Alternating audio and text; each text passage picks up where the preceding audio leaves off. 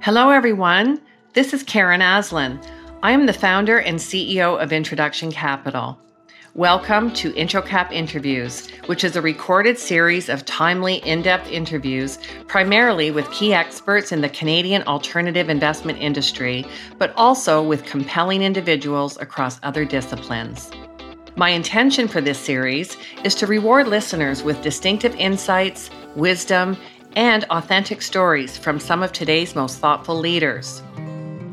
Today's interview is with Janine Lee Chong, who is the Executive Vice President and Portfolio Manager at Waratah Capital Advisors. Janine joined Waratah in 2018 after a successful 22-year career with Canadian wealth manager Gluskin Sheff, where she was responsible for managing $2.6 billion in assets and was a member of both its management and asset mix committees. Hi, Janine. Good morning. Good morning, Karen. How are you doing? I'm good today. Thanks for having me on. I really appreciate it. It's my pleasure. I really am happy to have you here, given that there are so few women in the portfolio management space, particularly that manage their own funds. I really was happy to have you here because of your story and thought that our listeners would really like to hear from you. So if you could start by telling us a little bit about your background, your education, and how that led you to your current career. Sure. It's a little bit of a roundabout way. I, like many high school graduates, didn't know what I wanted to study. So actually it was my father's that suggested that I go and study to become a chartered accountant. So I went to Waterloo. I did both a bachelor's and a master's degree, wrote my what used to be called a UFI, I think it's called CFI now, my chartered accountant exams, and articled at Deloitte's. He always felt it was a good background and a good springboard, and I didn't have to practice as an accountant. So after Deloitte's, I entered a management training program at Canadian Pacific, and it was a great opportunity because it rotated amongst different departments, tax and internal and all sorts of things. And one of the departments was their pension investments because they internally manage their pension. And that really caught my eye. And it was the department that I enjoyed the most. And they did fixed incomes and they did real estate and they did stocks and equities. Really, I felt drawn to equities. So I decided to pursue that as a career. CP decided to move their head office to Calgary. So I decided to stay in Toronto and look for an opportunity there. So I sent a whole bunch of resumes, didn't know anybody in the business, and lo and behold, Gluskin Sheff called me in for an interview and offered me a job on the spot, basically. So I started there, not knowing anything about the industry, and spent 22 years in the business with Gluskin, and now I'm almost 4 years at Waratah. So that's how I started the business. Okay, great. Thank you. And when I was doing some research about you, I read that in 2006, you actually became a fund manager at Gluskin Sheff, but it happened literally overnight. So I wanted you to tell us that story. Well, I had been working at Gluskin for a while, and I worked with Ira Gluskin. I was his analyst there.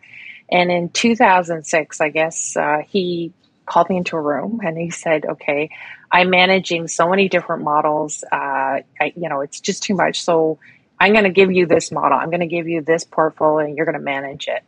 And it really caught me by surprise. And so I said, well, can I think about it overnight? I really was unsure whether I was ready or not to take it.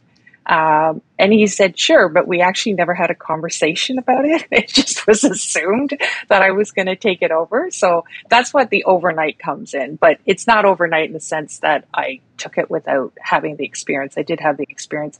I guess he probably had more confidence in me than I had in myself at that point in time. And that's, that's sort of how I started managing the portfolio. It's sort of thrown into the whole bathtub and figuring it out. But I had a great, time as an analyst and good grounding by working for him on the portfolios. Right. Well, clearly he did have confidence in you. And sometimes, when these opportunities come up, we just have to go with them and trust that we actually can do the job when sometimes we might not think that we can. But that was a lot of responsibility. I mean, there's a lot of fiduciary responsibility managing assets for investors. So good for you. I love that story. And if you were to talk about working alongside Ira, what were some of the things that you learned from him? I mean, he is a big name in our industry. What were some of the things that you learned from him that you still apply today? I think one of the unique things about Ira is he's an out-of-the-box thinker. He's a free thinker. Yeah. He's not a consensus thinker, which is very unusual. And he's got a fabulous interviewing skill set when we have management teams in. He really knows how to ask the right questions and questions that people don't think about. So it's really the unique way he approaches and how to look at a stock and what the drivers would be. And, part of it is learned. You can watch him, but part of it is just, his talent, right? Which is probably unmatched. But I did learn a lot by observing how he invested. Right. Okay. And of course, developed your own investing style as a result. And then you made a decision to leave the firm after 22 years. Can you talk about that experience in your career evolution and why you made that decision? Sure. It was a great time. I had a great learning experience. I loved working at Gluskin Sheff, and it came up to an opportunity. Brad Dunkley, who used to work at Gluskin Sheff, I worked with him for 12 years, started up his own firm, and he asked me to join him. And so it was a difficult decision. I thought about it for a long time. One of the things that attracted me to joining Waratah was it was very similar to when I started at Gluskin in terms of the size, the number of people, the entrepreneurial spirit. And that certainly attracted me after having been in the business for 22 years. It's a little scary in the sense that you feel that you're starting again. But I felt that if I didn't take that opportunity to join Brad and help him grow the business, I would always regret it for the rest of my life. So it's sort of a thing that I decided to go ahead and jump in and do as well. Oh, for sure. I mean, what choice have you got when you think that you might regret it for the rest of your life? You just have to do it. Well, you're certainly with one of the top investment firms in the country. I just, think the world of Waratah and continue to hear such good things about their growth. And you being on the team is obviously a wonderful thing. And I guess you've been there almost 4 years and you manage the Waratah Equity Income Fund. Can you describe the investment strategy?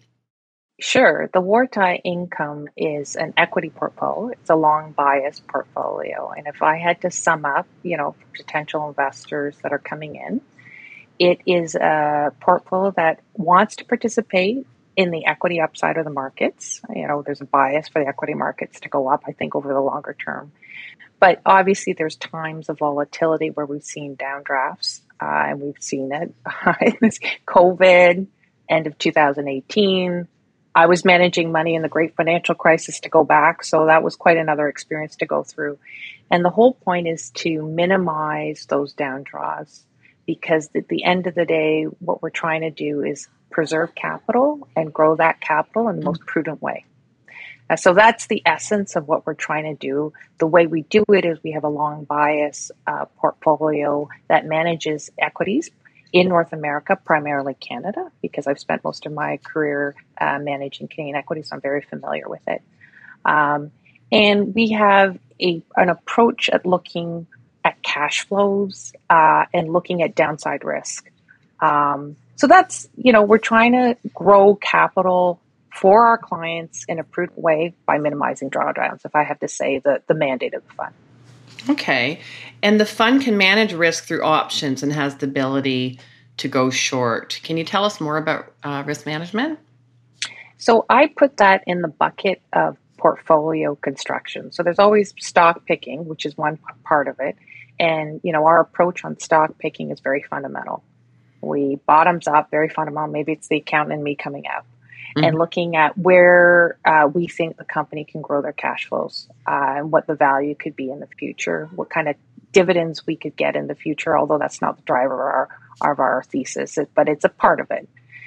The way options and shorting comes is really on the portfolio constructions. We don't short companies on the basis that we think it's an alpha short. We think it's a fraud or anything. We do it in terms of managing the risk in the portfolio. For example, if we have an overweight in a certain sector, we may take a company that we think might be overvalued or perform not as good as our longs and have a short position just to manage the exposure in the portfolio. And through options, we've used covered calls and options on the total index just to manage what we could see potential short-term volatility in the portfolio and to minimize the downdraws. Right. Okay, good. And although the mandate for the fund is North American, and you do have a strong focus on Canadian equities where you have a clear expertise, are there any specific industries in Canada that you have your eye on right now or where you can describe an opportunity? Sure.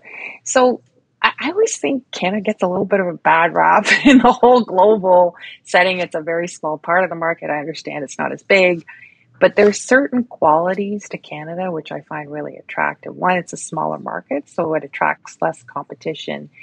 And by nature, I would say it's a little bit monopolistic, oligopolistic kind of a market in the sense that how many big banks do we have? How many big real estate companies have? How many drugstores do we have? It's very concentrated. So I like that. I like the fact that, you have less competition. Margins are generally higher in Canada. I remember talking to a client before, and he had a business both in the US and Canada, and he told me structurally Canada just has better margins, less competition. So I like that part of it. In terms of opportunities right now, one thing I think has been out of favor for a while in the market is value. And Canada, I would say, has a more value bias than the US, which I'll use the US because it's the closest neighbor and probably the market that people pay a lot of attention to. And we lack, as the concentration of technology stocks and other stocks where, there's momentum and they tend to trade at expensive multiples. And I think Canada, in some sense, is being ignored, that we have great companies that trade at more value kind of spectrum for unique opportunities. In terms of industries, it's all over the place, I would say. We're kind of a stock picker, so I would say it depends on the story and what we think could be the potential. One of the things I would note, too, is, there's been a lot of debate at the moment in terms of inflation, transitory, whether it's permanent.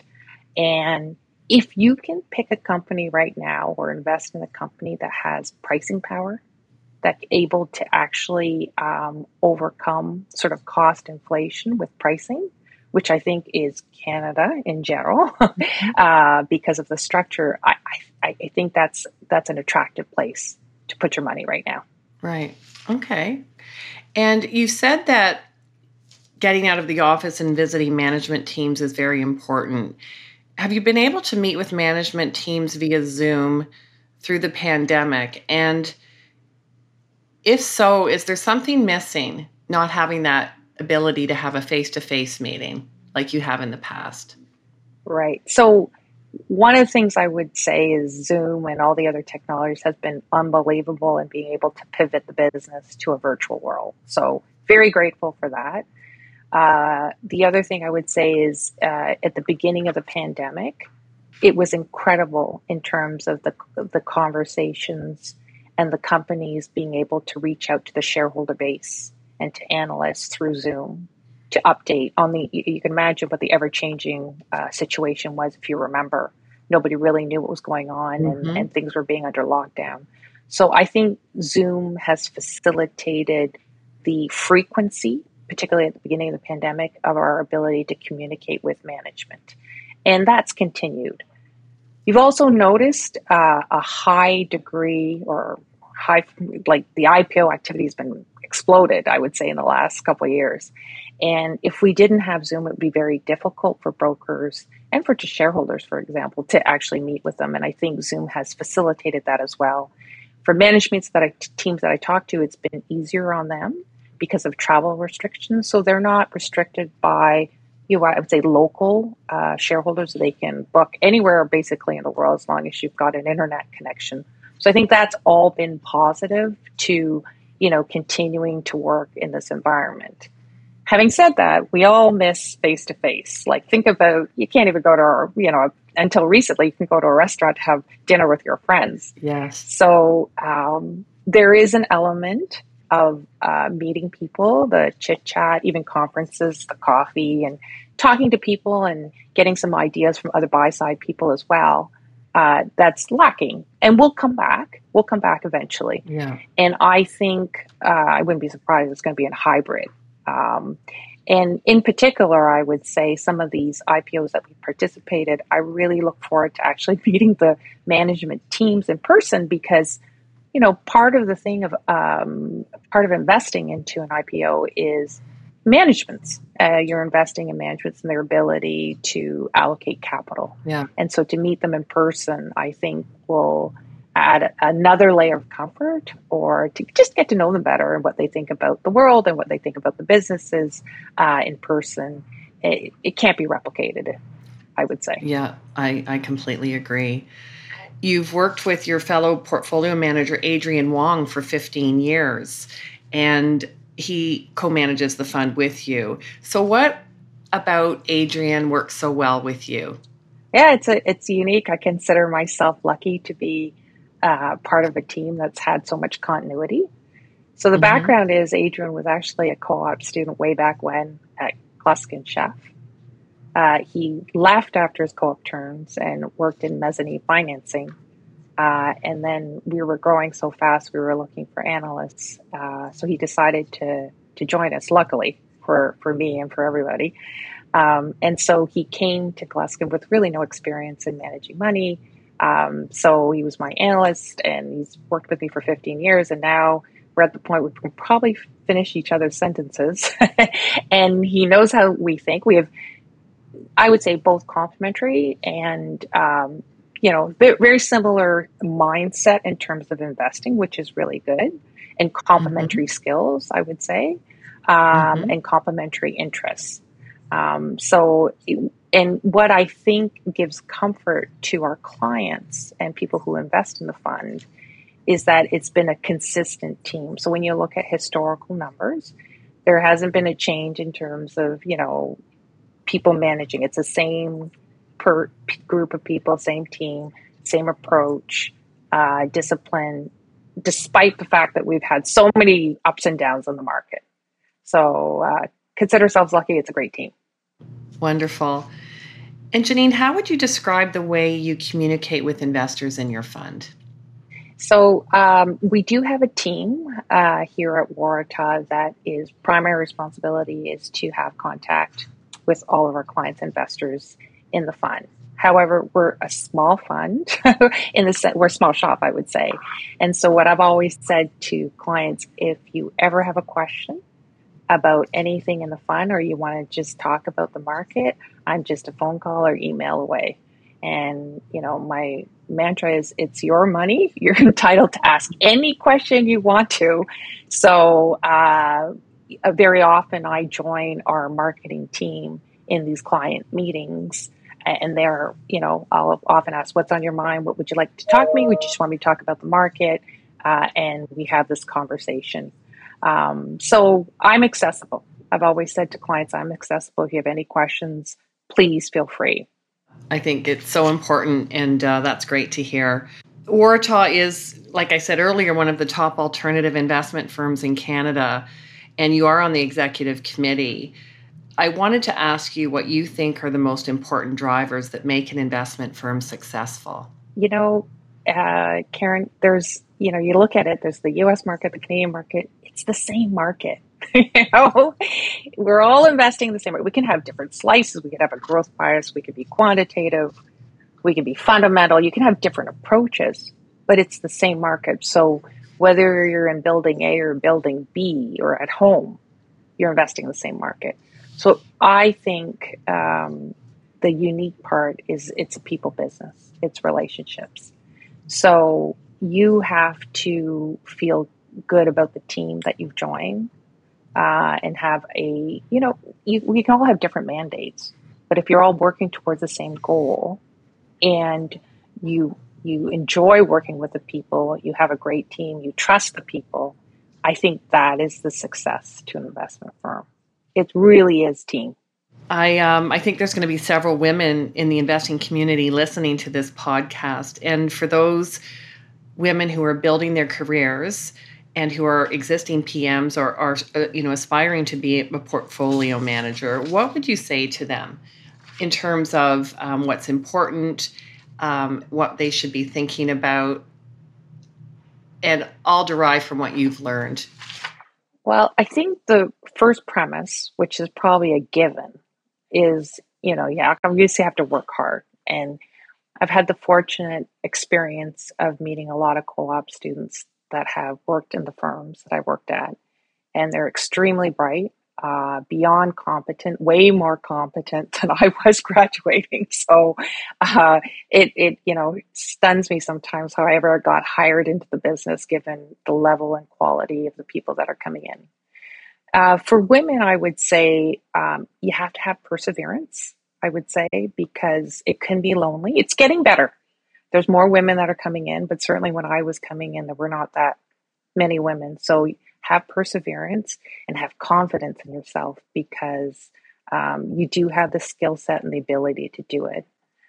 And the last little bit I would say is not to use an overused term, but it is really important, is don't be afraid to network. You really have to network and build relationships in order to help you in your career. And don't be afraid to ask for help, because there are people in the business that are always willing to help. Like, I think about all the people who helped me in my career, and I feel that I almost owe it to the next generation to help them, because I'm so grateful for all the help that I received on the way. Because you can't make it on your own. You can't. So, there are a lot of people who are in my situation are more than happy to help the next generation come up the ladder. Mm-hmm. And are you available for mentoring at all? Do you do mentoring currently? I do. I'm actually involved with some things with the University of Waterloo, helping the students in the CFA Challenge. And, often I'll get a phone call or somebody who sends me an email and asks me for advice, and I'm happy to give some advice in my time to them. That's wonderful. And what kinds of things are you interested in doing in your spare time? Spare time. This is a full-time job. Between this and the family, it's hard to find time. Although one of the things I've been doing is I sit on the board of the Toronto Symphony Foundation. And I will be joining the Waterloo Advisory Board. But the Symphony is, it's a fantastic organization. I think it's really important to support the arts. Mm-hmm. And they've gone actually through, everyone's gone through a difficult period. But if you think about the hospitality and the arts, they've been particularly hit hard by the pandemic. And we're grateful for the support that the government and everyone has pulled us through. So that's what I do in my spare time. Not a lot of traveling these days, Karen. No. That's the other thing I like doing, but we've sort of been kept tight under this pandemic. So hopefully that will pick up again once borders open and things are a little bit freer. Yeah. I noticed that you're a trustee of the Toronto Symphony, like you said, and you were a past board member of the Royal Conservatory of Music. And so I did have a question here prepared saying, would it be safe to say that you have a passion for music? And when we chatted yesterday, you had mentioned that you really do, and had played, I think it was the piano. I did play the piano. So I studied the piano for about 11 years, from grade school to high school. And it was all my siblings studied it. My brother played the violin. My sisters played piano as well. So it sort of surrounded me. And I'm actually alumni of the conservatory. Oh. I have a ARCT from piano performance from conservatory many, many years ago. Don't ask me to play anymore. I can't play. But it was a big part of my spare time. And so because I can't play anymore, Karen, and you wouldn't want to hear me perform, this is my way of getting involved still in music without having to perform. Right. And giving back in a skill set that they need actually, and they appreciate, which is the investment of, overseeing sort of the investment of the endowment funds. Yeah, right. Well, I'm sure you still can play the piano relatively well, but, spending so much time managing a portfolio definitely takes away from some of these hobbies. If you were to think about the future before we go here, and it could be relative to investing or just some new insight that you've gleaned over this pandemic period of time, what is it that you would say that you've learned or that you've gained insight around? Keeping in mind our listeners are investment professionals, investors, many of who know you. Right. You sort of, like, when you're asking that question, I was thinking about it, and it takes me back. This is going to sound a bit odd, but it takes me back a little bit to my university days. And, when you're faced with a difficult question, and I remember a tax question, I had no idea how to start it. And one of the things that resonated at the time that professor told me is always go back to basic principles, go back to first principles and start with that and then build to try and solve the problem. Mm-hmm. And so as we've gone through this pandemic, I found that a lot of people, and even myself, have gone back to first principles. And what do I mean by that? I mean, really figuring out what's important to you, just because we've been so restricted in our, what we can do. And, we've had reflections on what this means if we were faced with this, what's really important in life. And it kind of goes back to first principles, like first principles of the problem you're trying to solve, first principles of what's important to you. Even investing, like there's times where, you have a hypothesis on a stock and something goes terribly wrong, or the stock's, not acting as you want to. I always try to take a deep breath and go back to my first principles. What was the reason why I invested in the stock? Does it still true today? Has anything changed? And so it's something that I always go back to. And I think about that professor who said it to me in my tax class when I didn't know how to solve that tax problem. Yeah, I mean, it's a good reminder to regroup and to get clarity again back at the beginning. Well, that was great. I'm glad you shared that with us. Thank you. And again, I just want to tell you that I'm really pleased to have you here. I look forward to seeing who's listening. We always can track lots of our listeners, and I'll be happy to share that information with you. And I look forward to seeing you again soon and wish you all the best of luck going forward. And thanks. Thank you, Karen, for having me, and looking forward to seeing you again in person. Me too. Take care. Bye-bye. Thanks. In closing, I would like to invite you to get in touch with any comments, suggestions, or questions you have about our interview series. For those of you planning ahead, Introduction Capital is very pleased to let you know that we will be holding the 10th Canadian Alternative Investment Forum next year on April 28th. For anyone that would like to learn more about speaking opportunities or sponsorship opportunities, please get in touch with myself or Tori Brown. Thanks very much, everyone. Have a great day. Bye for now.